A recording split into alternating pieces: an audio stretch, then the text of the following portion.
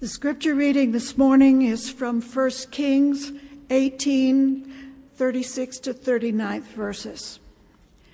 At the hour of the afternoon sacrifice, the prophet Elijah approached the altar and prayed, "O Lord, the God of Abraham, Isaac, and Jacob, prove now that you are the God of Israel, and that I am your servant and have done all this at your command. Answer me, Lord, answer me, so that this people will know that you, the Lord our God, that you are bringing them back to yourself." The Lord sent fire down, and it burned up the sacrifice, the wood, and the stones, and scorched the earth and dried up the water in the trench. And when the people saw this, they threw themselves on the ground and exclaimed, "The Lord is God, the Lord alone is God." This is the word of the Lord. Thanks be to God. So a little background on this story we heard today. We kind of caught the last part of this great story. It actually begins in 1 Kings about chapter 17. Ahab became king.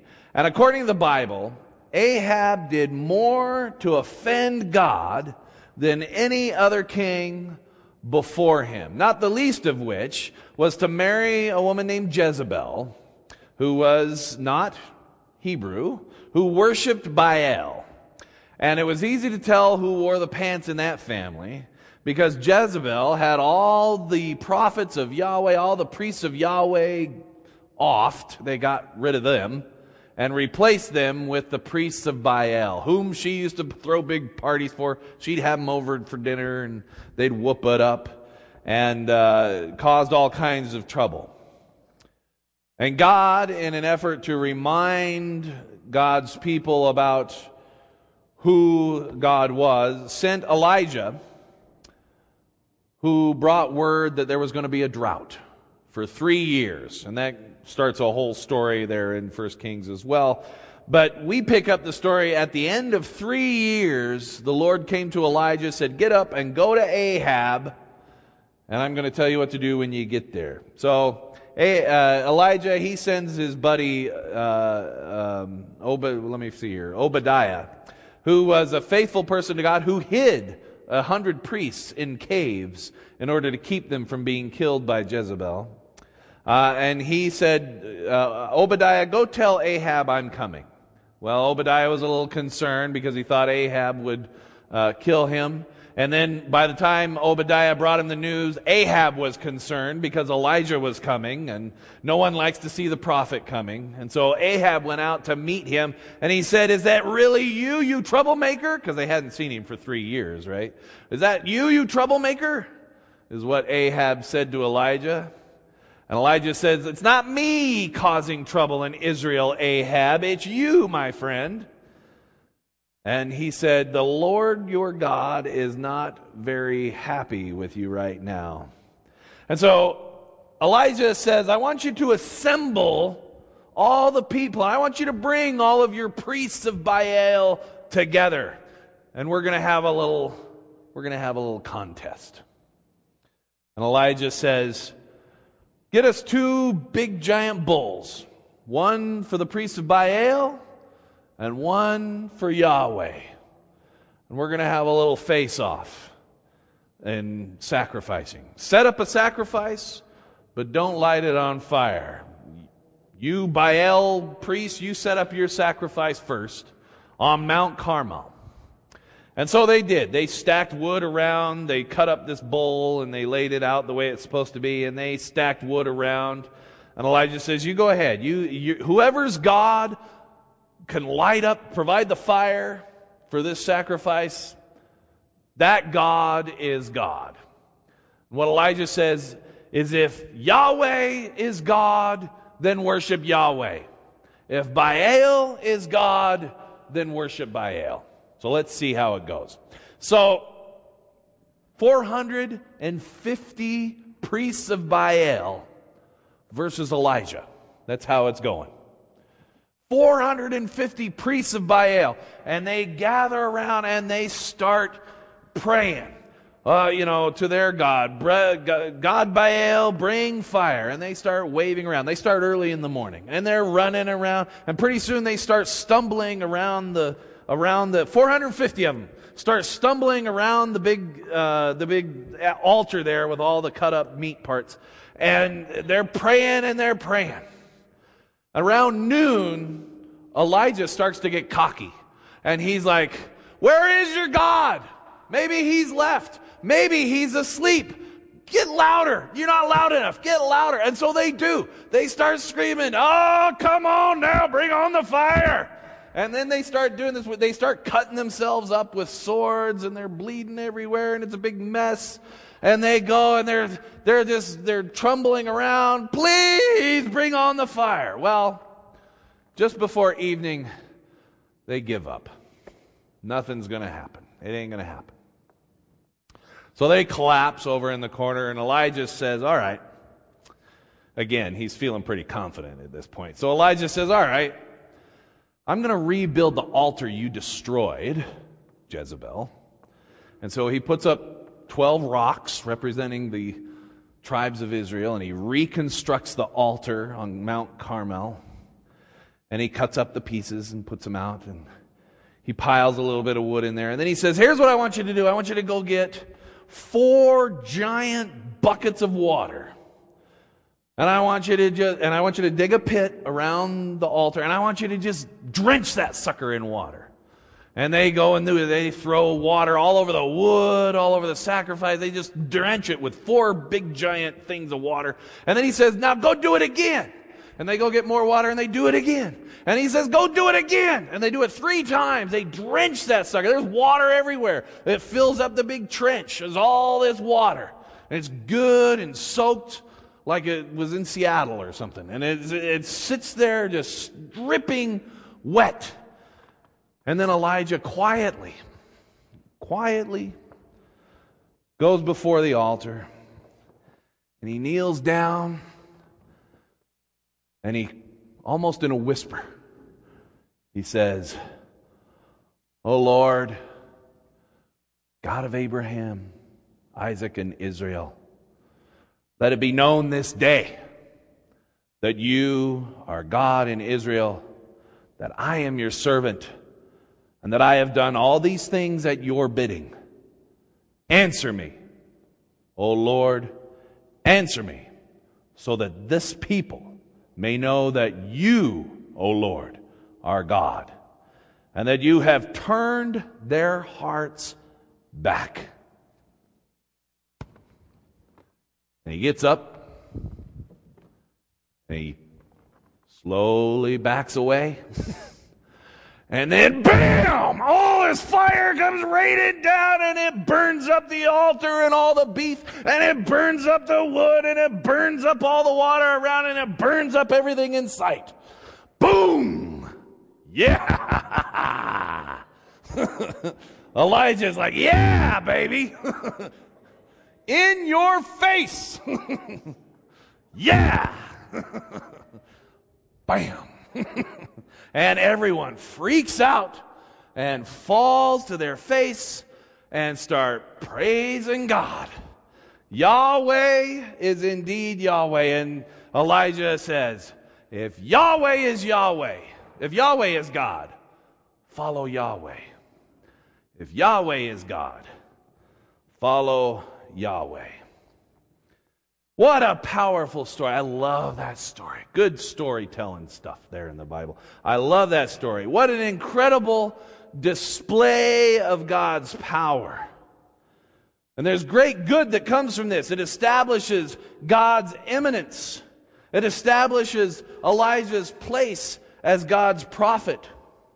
And it finally helps most of Israel decide once and for all to put their faith in God. In fact, Elijah ran out the he had all the priests of Baal killed, and they got rid of all the idols, and the only one who was upset about that was Jezebel, and she got pretty mad about it. But the rest of Israel said, you know what? Here we are. This is right. I think we're going to follow Yahweh from now on. I think this is the direction we ought to go. And I got to say, for many of us, a powerful story like this, a powerful interaction with God like this, certainly would have the effect of convincing us, of giving us that thing to hang on to, right? When someone came up to someone in Elijah's day and said, "How come you worship Elijah?" They didn't have to think. They told this story. Because God made all this fire happen, and it was incredible. It was an incredible story. And, I got to say, for many of us, we've had some miraculous experiences that have contributed to our faith. We've had these experiences where we've seen the mighty power of God. And sometimes we grab onto those and we go, that is why I follow God. That is why I follow Christ. And it's this incredible show of power to turn things around when we have hit rock bottom or when we've come to our worst version of ourselves. God's power to change things. But I want to say this morning, one of the things I get as I look at this, I recognize that these miracles, though they bring a lot of good, are costly as well. Our idols that we worship can take a lot out of us before we get to these miracles. And many have given themselves to worldly and fleshly pursuits only to lose their family, their friends, and most especially themselves. You know what I'm talking about. When we have latched on to something that has taken the place of God's love in our life, of God's providence in our life, of God's preeminence in our life, and we've replaced that with something else that just sucks the life right out of us. Waiting for a mighty show of God's power can be very costly to ourselves and our lives. Likewise, this miracle on Mount Carmel was a bittersweet victory for God, I think.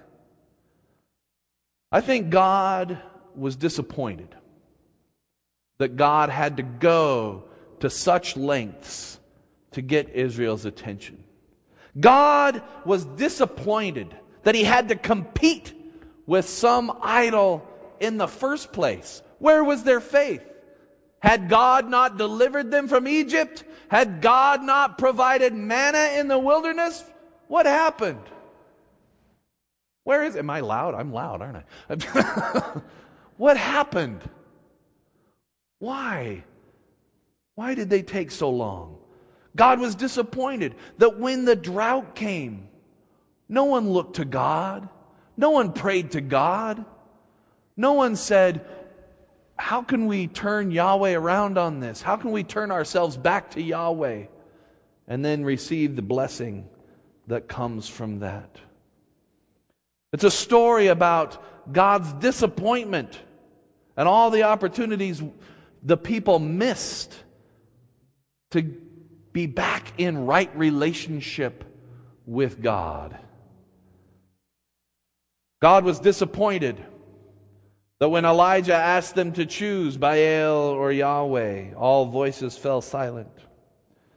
I don't think God likes to have to make this kind of showy display of power. It has set up a situation that makes it hard for people to hear God when God is whispering.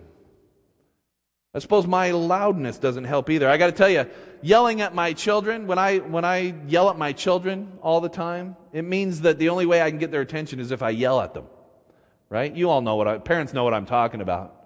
If I had started out whispering, then they would pay attention when I whispered. But because I yell, if I yell, it means I always have to yell. The same way with God in this story.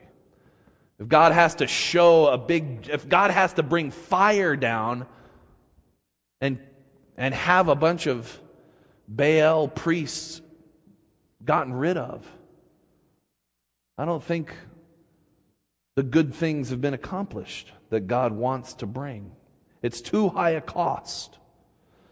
God doesn't like showing this kind of power. It's exacted a cost that was never intended. Many people died that day.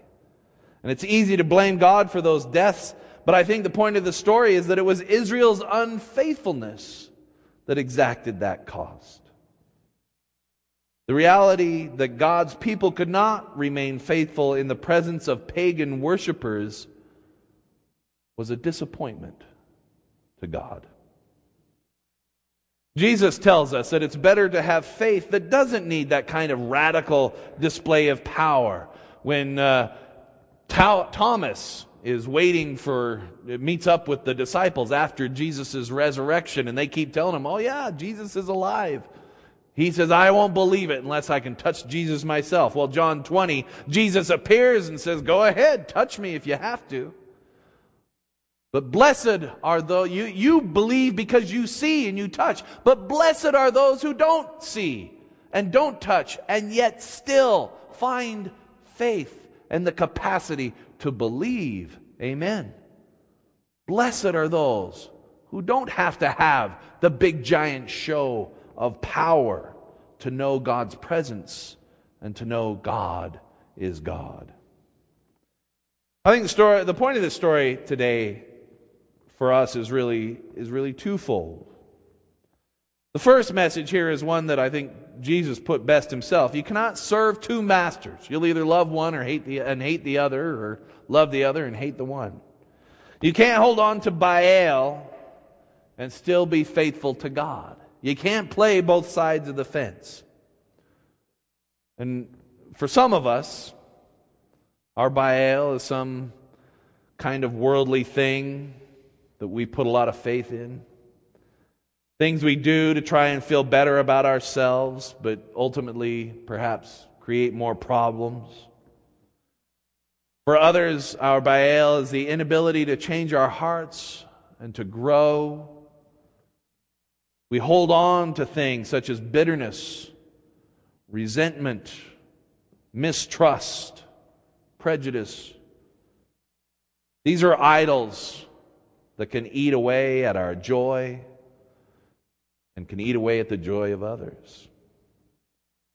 For others, Baal is that voice that constantly looks for more proof. If God is so great, then God would... You fill in the blanks. And how many times have we known someone, or even in our own pain and grief, wondered, how can God allow? Right? And that all comes from a very real place. But sometimes if we don't get past that, we can never claim our faith again. We can never find that redemptive relationship. We can't look past the pain of the world and recognize that it's not God's doing. Whatever our Baal, God tells us that we can't hang on to them and be faithful to God. If Yahweh is God, let Yahweh be God. God challenges us to give up those idols, those things that ultimately suck our life away from us anyway, and that we replace God with. Give them up and choose faithfulness. The second message is this: it's better to choose faithfulness before the radical and destructive display of power happens. Sometimes I think we ask too much. We ask too much. So often it seems like we're waiting for God to make some kind of move. And yet, faithfulness is ultimately something we choose. I mean, it's amazing our capacity to ignore. I am sure that day that there were plenty who still said, well, I'm not so sure. I'm not so sure. I mean, that's pretty cool and all, fire, burned up everything, but I don't know. I'm still wondering. And the truth is we miss a lot by waiting for a sign from God. God delivered His people from Egypt, and still they wanted to see if God was really there. God took away the rain, and still they waited to see. God gave them a prophet who gave them a choice, and still they waited to see. And God set the fire, and even then there were those who were unconvinced. We too have seen God at work. Amen? We too see how God has sent Jesus, who died on a cross and rose again on the third day and lives and is at work in our lives today. And He is here today when we gather in His name. And yet so often it feels like we're waiting to see something that's going to happen. Waiting to see if God's really going to do something. When in fact, here's the reality. I think God is waiting to see as well. I think God's sitting around going, what else can I do? I have given you all that you need.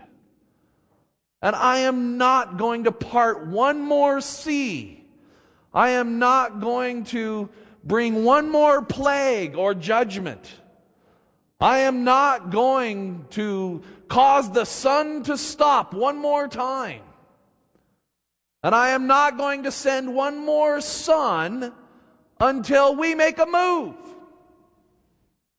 Until we start living out the kingdom of God the way God showed us to. I think Jesus has equipped us with everything we need to live faithful lives.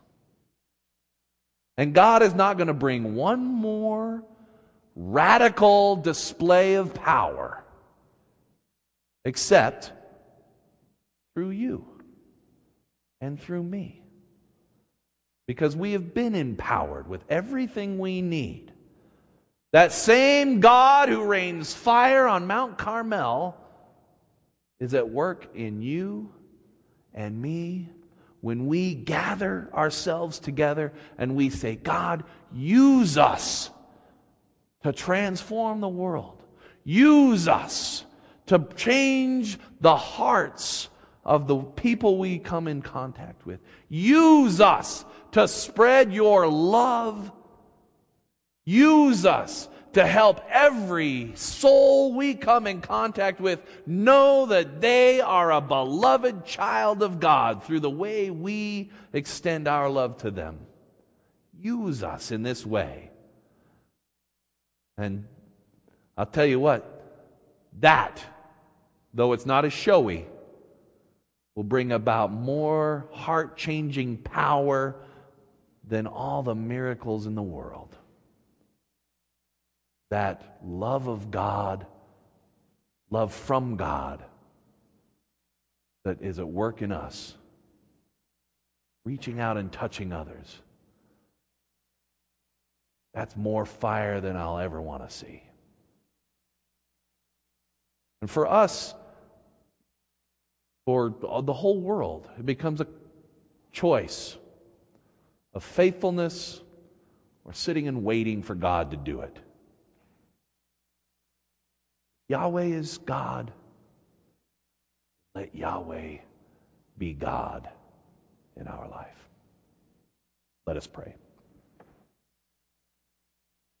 Loving God, there's so many great stories of miracles in the Bible, and they become so symbolic for us of how important our faith in you is. And that the heart-changing power we're waiting for is right here. It's the power you've given us through Christ. It is the power of walking the way. It is the power of the Spirit of God dwelling in each of us, living out that kingdom of equity and love and peace. Give us the strength. Give us the faith to be the people of God you called us to be, even in the presence of compelling pagans, in quotation marks, and all the idols that conspire to take your place. May our faith stand strong. In the name of Christ we pray. Amen.